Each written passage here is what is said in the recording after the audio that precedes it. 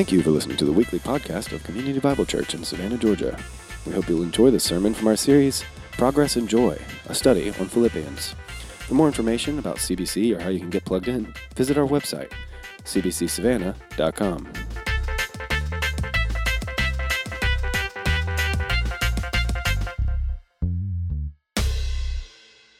All right, so here's where we've been.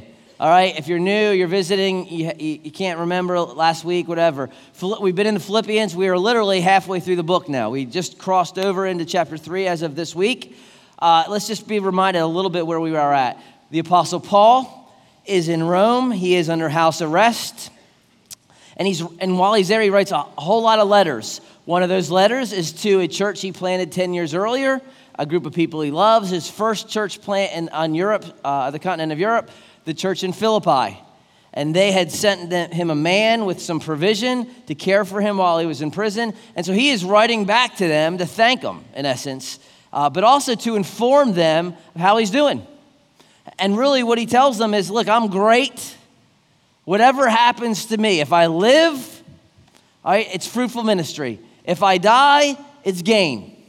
All right, so I'm great. What I'm more concerned about is your progress and your joy. I want you to walk in a manner worthy of the gospel. I want you to balance out those scales as we talked about. That's what I want to see from y'all. And we've looked at different things in relation to that. We've seen humility. We talked about not being grumblers and complainers. You got to see some great examples of last week of Epaphroditus and Timothy and how these guys are modeling these things. In chapter 3, it's almost like the book takes a little bit of a turn. Right? There's a little bit of a change. Every morning, I take the kids to school, and I get stuck at the same stinking light on Broad Street in Wheaton, right? And I get every morning, and there is this crossing guard. Some of you know the crossing guard that's at that, right? Okay. And most of the time, she's a pleasant, looking lady, except for a couple times I've seen her like beat and hit some kids, but that's probably deserved, and that's fine. I'm like, go get it, girl. But she'll just be sitting there smiling, and just kind of you're just waiting there, and then all of a sudden, out of the blue, you will hear this ear-piercing, just break your eardrum whistle.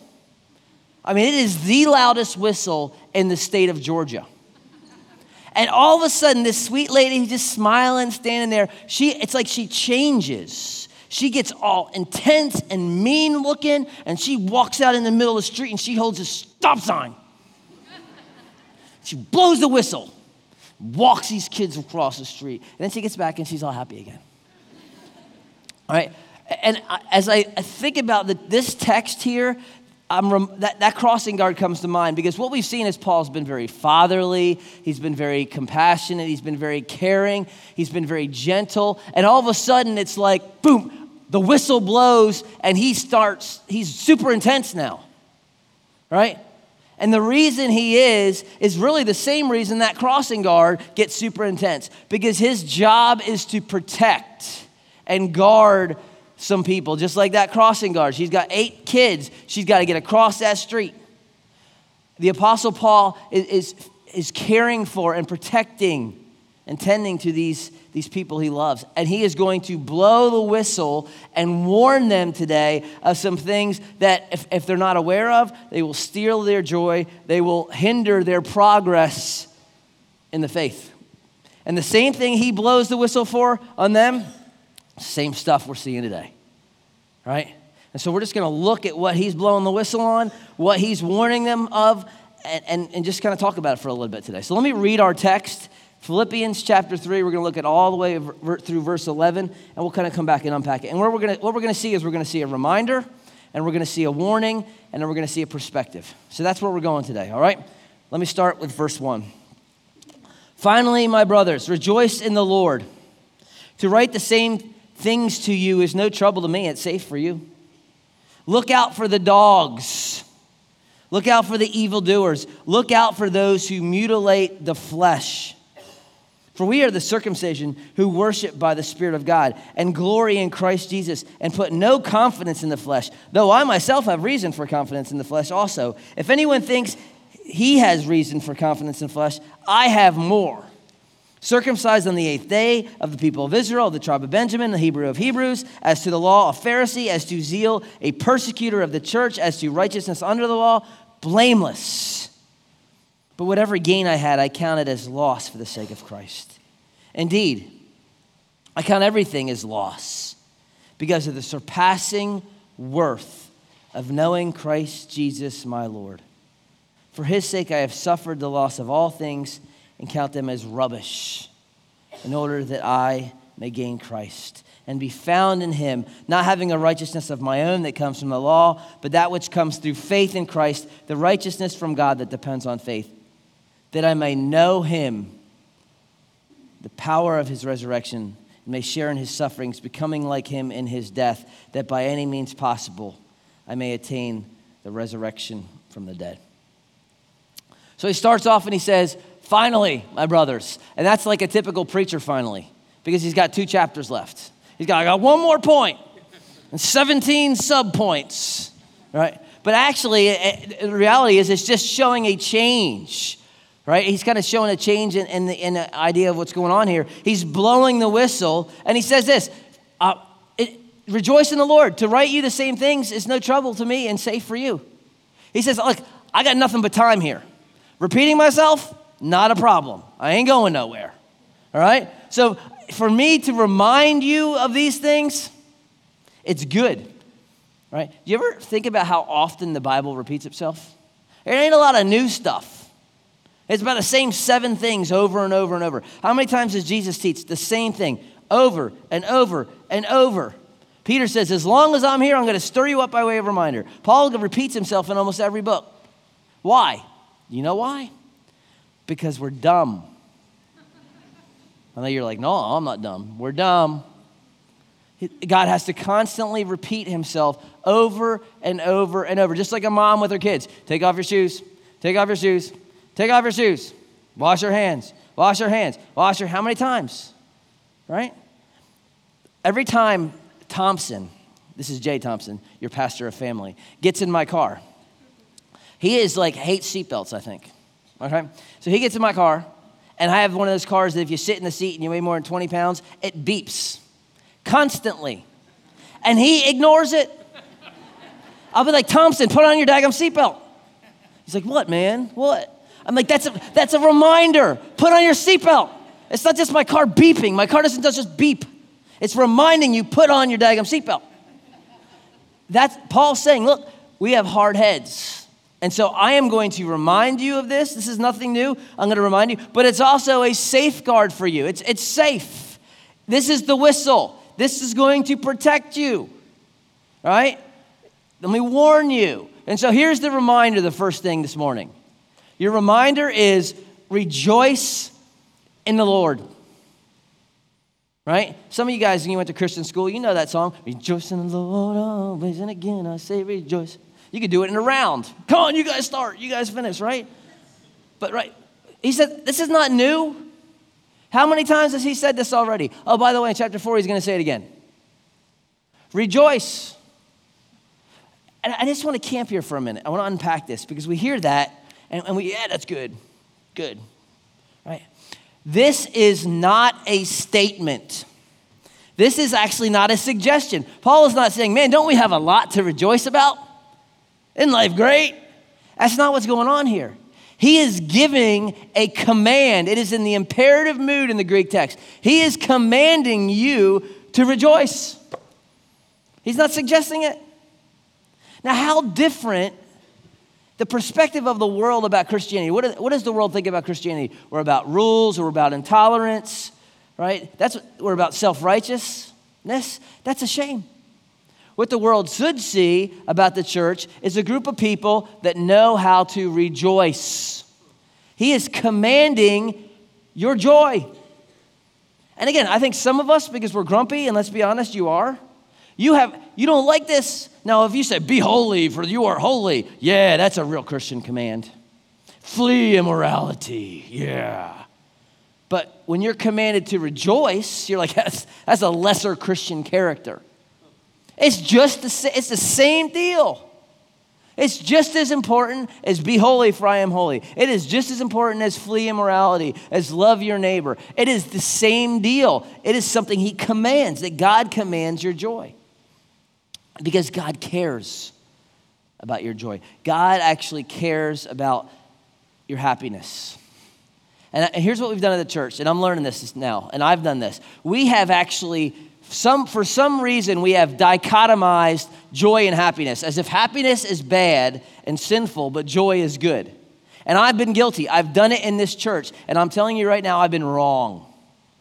I'm learning. I've been reading this book. This is a book some of you guys need to go out and get. It's called Happiness by Randy Alcorn. It's a brand new book. It's like 537 pages. It is a theology of joy and happiness in the scripture. And what I am seeing is that this separation of joy and happiness is it's a man-made deal. That it's not a biblical thing. That God has designed us to actually pursue happiness and to be joyful. And if you don't believe me, go back to Eden. Eden was a great, joyful, happy place. Right? Every sunset was a delight. Every flower smelled sweet. Every swim was refreshing. Every night's sleep was restful. Every bite of an apple or a fruit was a delight. It was better than it looks, unlike here. Here, it's the anticipation is almost better. I go back to Philly, I can't sleep for 6 months because I'm thinking of cheesesteaks. And when I finally get there, I eat it. I'm like, yeah, that was good. But the anticipation was better than the actual food. In Eden, the anticipation wasn't as good as the delight of eating. It was a joyful, happy place. And ultimately, even more so because you get to be in intimacy with God for every day. Perfect intimacy. That was the design. And if you think, well, that was Eden. What is God going to do? How much is he for your joy and contentment and happiness in him? He actually sends his son to be murdered and tortured for you. He will actually raise you again, and he will recreate the universe again so that you can be with him in perfect joy again. Because God is he is for our joy. He's for our joy, right? It's a command. Right? And it's not the pursuit of happiness or the pursuit of joy that is wrong. In fact, philosophers and theologians have been talking about this for the last 2,000 years. Thomas Aquinas says this, let me quote him. Man is unable not to wish to be happy. There's something in us that people pursue happiness. The problem of pursuing joy and happiness is not the problem. The problem is where we pursue it. That is the problem, which is why he blows the whistle, which is why you need the reminder, rejoice what? In the Lord. There's a little prepositional phrase there, in the Lord. This is not some generic rejoice. It's rejoice in the Lord. That's the reminder, because we try to pull joy out of all the wrong places. And you don't need me to tell you where. You try to pull out of job and money and sex and food and fame and ambition and sport. And it's not that those things are bad. They're actually good, right? But you can never, those will never satisfy. Those will never bring the satisfaction and the contentment and the ultimate joy that the Lord will. Why? Because he is the constant. They are not. He's the one thing that does not change. If you're trying to find joy in getting thinner and being faster and having abs, right? If that's where you're going to get your joy, look, you can, mirror on the wall. Someone is eventually going to be fairer than you because you're going to get old. It's the way it's going to happen, right? If it's being in more control or being higher up on the ladder, someone is going to take your place one day, and they're going to give you a watch and say, "Have a nice life." All the stuff you're going after, someone else is going to be driving it. Someone else is going to be living in it. Right? If it's sports, look, even if your team, if by some miracle the Cubs win the World Series, all right, because that would be a miracle. If some miracle they win, what's going to happen in March? You know what happens in March? Pitchers and catchers. They start again. Well, if your team wins the Super Bowl in February, what do they do in April and May? They do the draft. It's just like it starts all over again. You get your ring and they start. It never satisfies. It's never constant, right? Only Christ is the constant, so only he can bring the ultimate satisfaction. So pursue that, rejoice in that. There's this old hymn some of us love. We've sang it here. It's a little bit deceiving. It's called Turn Your Eyes Upon Jesus. You know this one? Turn your eyes upon Jesus, look full in his front of his face. It's a cute little song, but it's deceiving. It's actually not great theologically because it assumes that the things of the earth are wicked, doesn't it? If you just look at Jesus, all the sinful stuff in the world will go away. Is marriage sinful? Is food sinful? Actually, if you look full in his wonderful face, it actually makes the things of the earth better. The relationships can be deeper. That steak, I can appreciate that steak more when I'm rejoicing in the Lord. The sunset can be better because I know he's the one who's created it. It's not that we just look at Jesus and everything else is junk. It's he makes things better, right? We can enjoy them because we enjoy him ultimately. I know this is a radical way of thinking for the church, but that's because most of the church is grumpy. They're not joyful. They're not rejoicing in the Lord. Right? They're duty-based. God, I want you to grasp this, y'all, because it will change our perspective. God is commanding your delight. Isn't that amazing? I mean, if my wife tomorrow says, I want you to sit on the couch, eat a Tombstone pizza, and watch Monday Night Football, that is my delight. That's not a hard command. That's what God's commanding. He is commanding your delight in him. It's huge. And I think the church needs to change its view because what we've done is we bought the lie since Genesis 3 that God is against you, that God is not good, that he is not for you, that he is holding you back. What did Satan do right in the beginning? He sowed seeds of discontent because discontent is the road to disobedience. Right from the beginning, right? And so we got to start reshaping and looking biblically and shaping our worldview. And that doesn't mean, just because he's saying rejoice, by the way, does not mean everything is going to be happy all the time.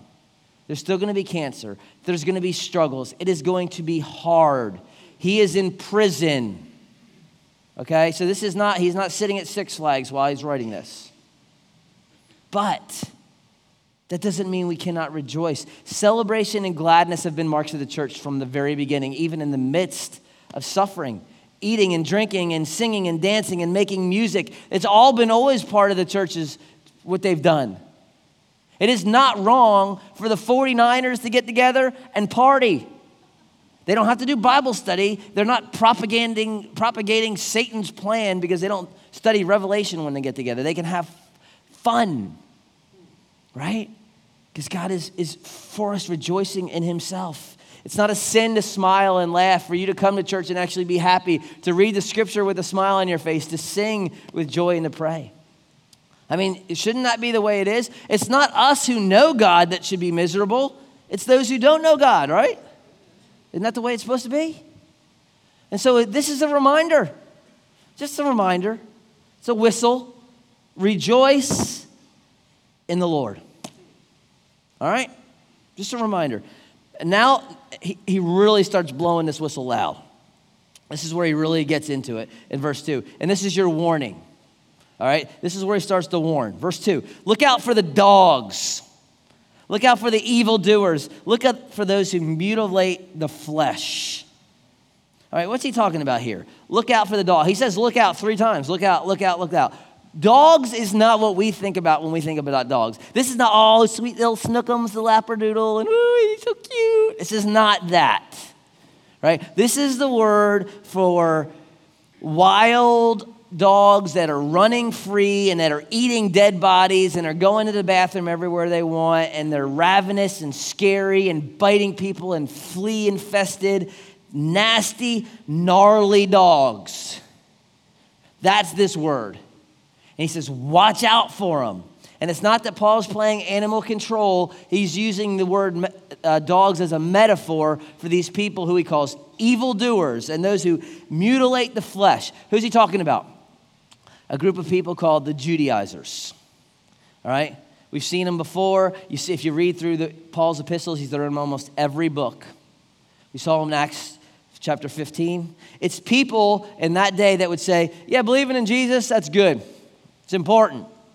But you need to get circumcised if you're going to be a really good Christian.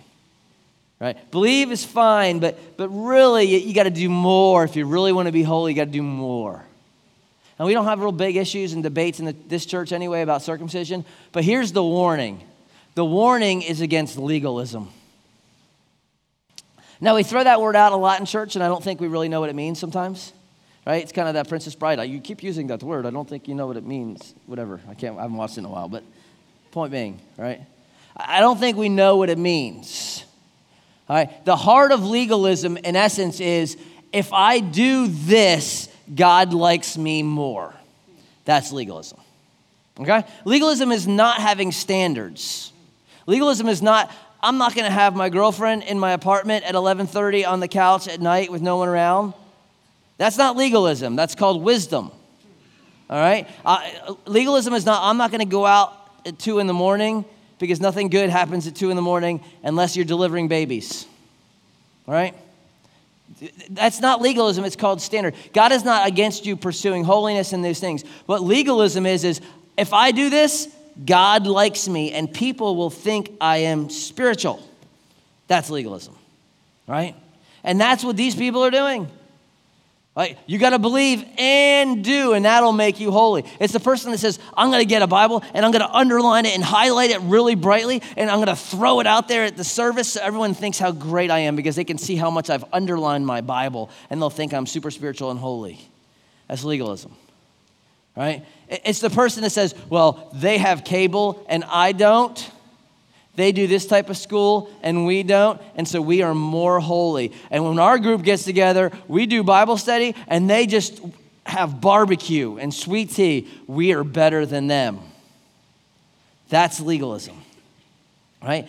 That I'm not as bad as them. In our church, we do 45-minute sermons and they do 12-minute sermons. Their sermonettes are for Christianettes, and so we're a better church. It's legalism. It's works-based righteousness. God likes you because you do or don't do fill in the blank, right? And ultimately the problem is, even though we wouldn't say it, is that the problem of legalism is says what Christ did was good, but it wasn't enough. So we can't sing Jesus paid it all anymore. It's Jesus paid most of it, but I got to do the rest. That I can actually earn God's favor by doing my quiet time, by giving my money, by coming to church, by being better than those people because we're the good people and they're the bad people. And Paul is blowing the whistle. He's blowing the snot out of it. All right? That's the first time I've ever used snot in a sermon in 8 years, right there. But that's what he's doing. Right? He's saying, don't be a dog. Don't be a mangy, flea-infested, nasty dog. That's what it is. They're evildoers. Evildoers. That's a strong word. And if you're that, what is that going to do for your rejoice in the Lord? Have you ever met a happy legalist, really? I mean, really. Have you ever met a happy, joyful, religious person? No, they're miserable.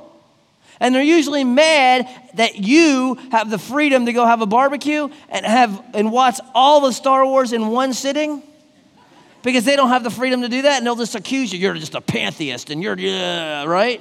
Because you're doing what they don't feel free to do, and they feel they're mad about it, right? That's what man-made religion does.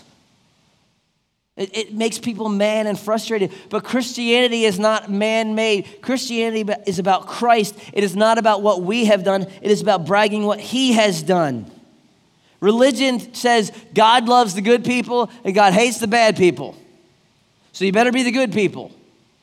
Christianity says everyone is the bad people and Jesus loved us anyway and died for us. That's what Christianity says. Religious says you need to do, and then because you've done, God will give you heaven as a reward.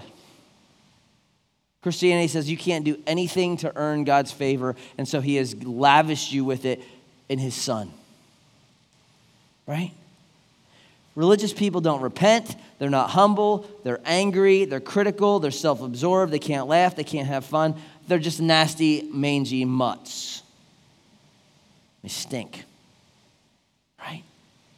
Christians are humble and gentle and repent from sin, and they own their brokenness. And if you're here this morning and you're looking around, you're thinking, I'm a little better than that person. I know, I saw where they were. Or, oh yeah, we're a little bit better than that church because of this. If you're thinking you're better than other people, or you're comparing, or you're always critical, you probably are a dog. And you need to know that you're a dog. Right? And I love dogs. All right? I love y'all. But not the friendly Labradoodle kind, the nasty kind. So you need to turn from that. You need to stop trusting in your own righteousness. Trust in the righteousness of Christ. And if you're here, and the other side of this, the flip side is when you're here and you walk, I'm just not worthy, and I didn't do a quiet time all week, and I can't find my Bible, and you're just, I'm never going to be as good as them. That may sound great, but that's just the flip side of being a dog. You're still assuming that you can earn God's favor, and that somehow if you did 7 days of quiet times that you would be worthy to come worship Jesus. Really? Just because you were good this week? You're any more worthy? No. Right? What we do, we rest in the finished work of Christ. That's what we do. Right? You don't need to feel all this, I'm not worthy. Look, did Jesus say, I came to proclaim the good news to who? To the poor. I came to free the captives, to give them liberty. To those who are oppressed, to free. It's not those who don't need a physician that I came for. It's those who do, those who are sick. I came for the sinner. So you turn from your sin and you trust in him. That's Christianity. That's who we are. Don't be a dog. Right? And look what he says next, verse 3. He says, this is what we are. For we are the circumcision. And it's emphatic in the original. It's like it's in bright lights. We are the circumcision. What is he talking about? Remember what circumcision was in the Old Testament? It was an outward sign that the people of Israel were believing in God's covenant. It was never meant to make them righteous or earn God's favor. It was an outward symbol that they were set apart and that they were believing in God's promises. So why is he saying we don't need circumcision, but we're saying we are the circumcision? He's not talking physical, he's talking spiritual. That our hearts, in essence, have been circumcised. That there's a cutting away of the old and now there is a new, that we have believed. We don't need the physical symbols anymore. We don't need we don't need a temple. We have the temple. We don't need sacrifices. We have the one sacrifice, Christ. We don't need a high priest. We have Christ. We have Christ now. We don't need all these external symbols. But what we are is we're the spiritual circumcision. We're the ones who worship by the Spirit of God. Right? There's an allusion there to John chapter 4 when Jesus says that we're going to worship in spirit and in truth. And don't think that worship is just singing. Right, this word for worship is actually service. It's one who places himself under the authority of another. That we have placed ourselves under the authority of God by his Son and through his Spirit.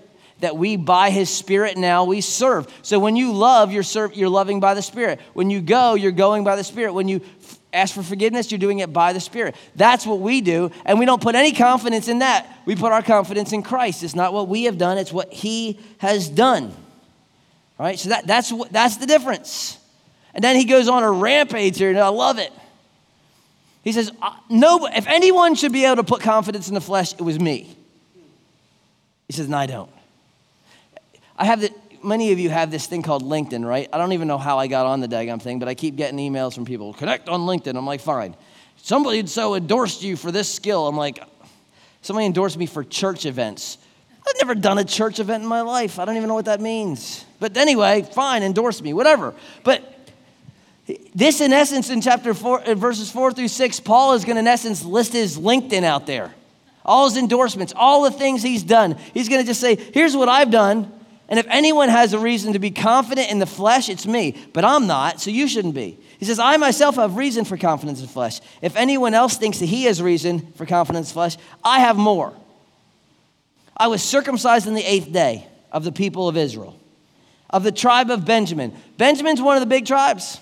First king of Israel from Benjamin. They were warriors. They were studs. He said, I'm the Hebrew of Hebrews. I got the pedigree. right? I was a Pharisee. I memorized the Bible. I knew more Bible than most people. I knew more Bible than Moses. Memorized it all. As to zeal, a persecutor of the church. I was killing Christians. I killed Stephen. I killed all these other people. That's who I was, right? As to the righteousness under the law, blameless. I was tithing my spices. I didn't walk too far on the Sabbath. I didn't miss a beat. I have the resume, right? No one was better than me, right? I was blameless. But verse 7, but whatever gain I had, I counted as loss for the sake of Christ. All that is done. Done. Over. It's loss for the sake of Christ. And here's where he moves into his perspective. He's given us a reminder. He's given us a warning. And now he's going to give his perspective. Why is it lost? Verse 8. Indeed, or you could translate it, more than that, I count everything, and you could circle that or underline it. I count everything as loss. Not just my religion, not just all this other junk, but every pursuit of mine is lost because of the surpassing worth of knowing Christ Jesus, my Lord. For his sake, I have suffered the loss of all things and count them rubbish. He says, Christ is so wonderful. I have lost everything, and everything is just rubbish. Here's the problem. No one uses the word rubbish, do you? Unless you're British. Rubbish bins over there. It's Monty Python or something, right? It's not a great translation, right? But that's because this word in the Greek is so shocking and it's so strong that the ESV and all these other translations, they don't like to translate it accurately. Because when the original Philippians would have heard the word skubala that he used, they would have been like, oh, said that. They would have covered the kids' ears because it was a slang term in its day. And here's what it means. Let me give you an example. So I take Milton to the dog park in our neighborhood, and he runs around. And I don't know if this is a modern deal or not. We didn't do this when I was growing up, but there's a sign, clean up after your dog. Like in the 80s, we didn't clean up after our dogs. Our dog just went, and that was the way it worked. I don't know when that started, but it's nasty. And so here's Milton, and we say, go do your business. He goes, does business. So what I have to do after he does his business is I have to go over and get this bag and pick up his business, right? And put it in a bag and then throw it away. And I can't do it without gagging every time. I'm like, bleh. It's disgusting, right? That's the word that he's using here. It's a slang word for doo-doo. That's the word, all right? And he says, all my righteousness, all my pursuits, everything I was about, it's a big old pile of dog doo-doo. Nasty, stinking doo-doo. It's shocking, right? It's everything. You're going to go take that little bag and put it on your shelf? Look at this, beautiful, and it smells so good. No, and that's the point. He says it's nasty. Everything compared to Christ is doo-doo. I don't want nothing to do with it. I want Christ. Right? And he says, I want to be found in him, not having a righteousness of my own that comes from the law, but that which comes through faith. The righteousness from God that depends on faith. And this goes back to what we said. Don't try to improve on Christ's righteousness. You cannot live in light of his righteousness. Don't try to improve on it. Right? But make this your aim. He says, I want to know him. That's the aim. That's the value. I want to know Christ. That's the pursuit that he says go after. So many people come to church, and I don't know why you're here specifically, but people come to church for all the wrong reason. They don't come to know Christ. They come usually or often to get something or to feel better. Well, I go to church, I'll feel better about myself. Or I'll follow Jesus as long as he makes my life kind of this, and he'll find me a spouse one day and keeps me from all the bad stuff. That's how dogs think, right? That's how the dogs think. It's not I follow Jesus if he does this. It's I follow Jesus even if whatever happens, because he is so great. And that is the perspective he's trying to get across here. The perspective is this, that Jesus is better than everything. Everything else is a big old pile of Milton's dog do. That's what he's saying. Jesus is so much better. And so he says that I may know him, the power of his resurrection. And we like that part. I wish he would have hit a period then. But he says this, and may share in his sufferings. I don't know about you. I don't want to share in Christ's sufferings. Do you? I mean, do you really? Is this your prayer? Lord, I pray I'll suffer just like Jesus suffered. That's not my prayer. But he says, I want to even fellowship, I want to koinonia in his suffering. Why? Because if knowing Christ is so great, if it's so great, if walking through suffering brings me closer to him, then bring it on. That's what I want. It's a perspective we can't fathom, right? But many of you know this. It's a hard truth, but when you are struggling and when you are suffering, there is a way and an intimacy with Christ that's not there in other times. And you see this in the scripture. You see Shadrach, Meshach, and Abednego in the fiery furnace, and who's there with them right there? The Son of God.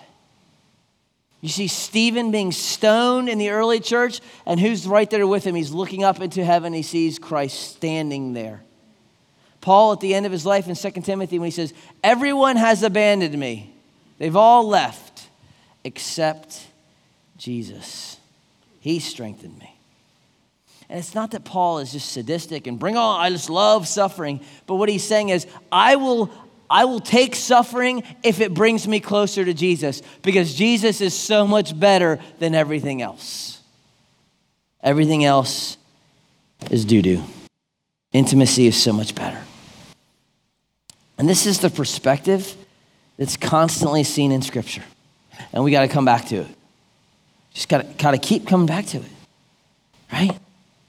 I mean, do you really think guy who's got his secret little life on the computer, do you think that's going to bring you satisfaction? Really? You think that little flirty with that person at the office when you're kind of playing with that little affair online, do you think that's going to bring you joy? I can tell you it's not. Teenage girl, do you think that guy who's just using you, that relationship, you got to just kind of jump through these hoops because he expects this, do you think that's going to bring you joy in the end? I can tell you it ain't. Right? Think if you just get a few more thousand in the bank, that's going to make all the difference in the world. You're going to be so happy. That you climb the ladder. You get out of the house and finally get away from your parents and get to live your life. Do you think that's really going to make you happy? I'm telling you, it's not. Right? It's not. You're not going to find contentment. You're not going to find the joy because Christ is that much better. And that kind of nominal Christianity, that Christianity 75 minutes a week, I'm telling you, when the trials of life do come, you are going to crumble. Because 75 minutes cannot match the difficult hours of the tough stuff. If you're just kind of, I'm a church guy and then I'm kind of nothing. And I can tell you when everything falls too, is that your little rules and your kind of things that your little hoops that you got to jump through, they ain't gonna do no good either. Because you're just gonna get mad at God because I've been jumping through my hoops and then God let this happen, and I can't believe God would ever let this happen because I done my part, he and his jump. Right? There's got to be something bigger. There's got to be something more valuable. The perspective that Christ is better. And that really is the key to this whole deal, because if you realize Jesus is better, what's that going to do for rejoicing? And what's that going to do for self-righteousness? Nothing. So the key to the rejoicing is to see the value of Christ, to pursue knowing him, to see it. And this is exactly what Jesus taught. Let me close with a parable Jesus told. I'm going to retell it because I'm going to modernize it a little bit because it's the same principle. Imagine there's a girl named Joni. I always use Joni. So Joni's a middle school art teacher. Got her master's in art history from the state college. And it's the summer. So Joni's off enjoying her summer and just kind of doing a little tour of southern France. And she comes to a little village. In this village, all the local people have donated all the little artwork that they have at their house, and they're kind of trying to raise money to build a new school, new hospital or something. And there's one painting at this little sale that stands out to Joni. It's supposed to be a copy of a Picasso. It's deemed non-original because Picasso signed his art in a certain way, and this one just has some initials in the bottom corner. But Joni did her master's thesis on Picasso and realized that early in his life, he didn't sign his work, he actually did initial it. And after looking and studying this Picasso, Joni comes to the conclusion that she's in the presence of a priceless work of art, worth $100 million, maybe 2 or 3 of them in the world. And they're asking 20,000 euros for this thing. Well, 20,000 euros is 2/3 of Joni's salary, right? And she's got college debt, and she's got about $573 in her checking account, right? She's barely getting by as it is. So if she was going to buy this painting, she'd have to sell her Honda Civic and empty the $500 out of the checking and call her dad and say, "Dad, I need to borrow $15,000. Would you lend me $15,000? What should Joni do? What would you tell her to do? What's her dad going to say when she calls and says, "Dad, can I borrow $15K? Are you crazy?" Seems like a huge risk, isn't it? But is it really a risk? I mean, is it really?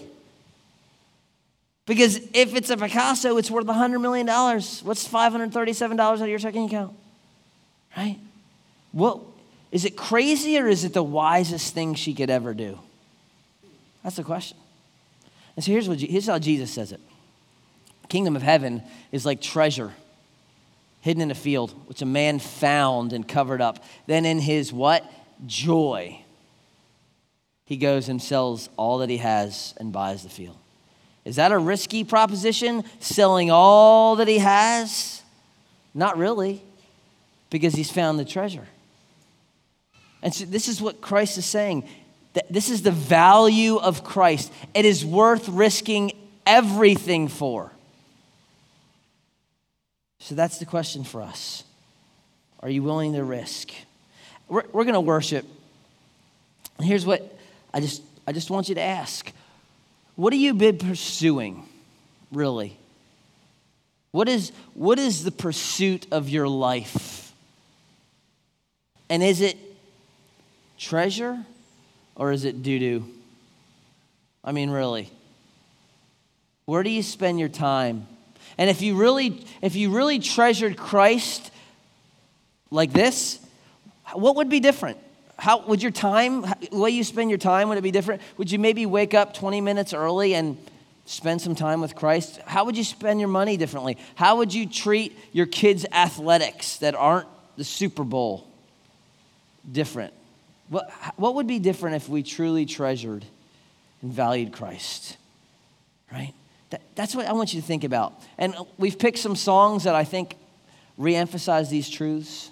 But just spend some time thinking and worshiping, and ultimately then, let's practice that first part. Let's rejoice. Why? Because we have found the treasure in the field, and it's worth it. Let me pray. I'll ask the team, you guys can come on up, and then we'll worship. Father, thank you for helping me just to get through this text, and I pray just the words of rejoice and the warning of legalism and even the perspective of the value of Christ would just be in our hearts. I pray there's men and women in this room, and there's teenagers that are pursuing things that will bring destruction. There's people who are trusting in their goodness, or what they think is their goodness.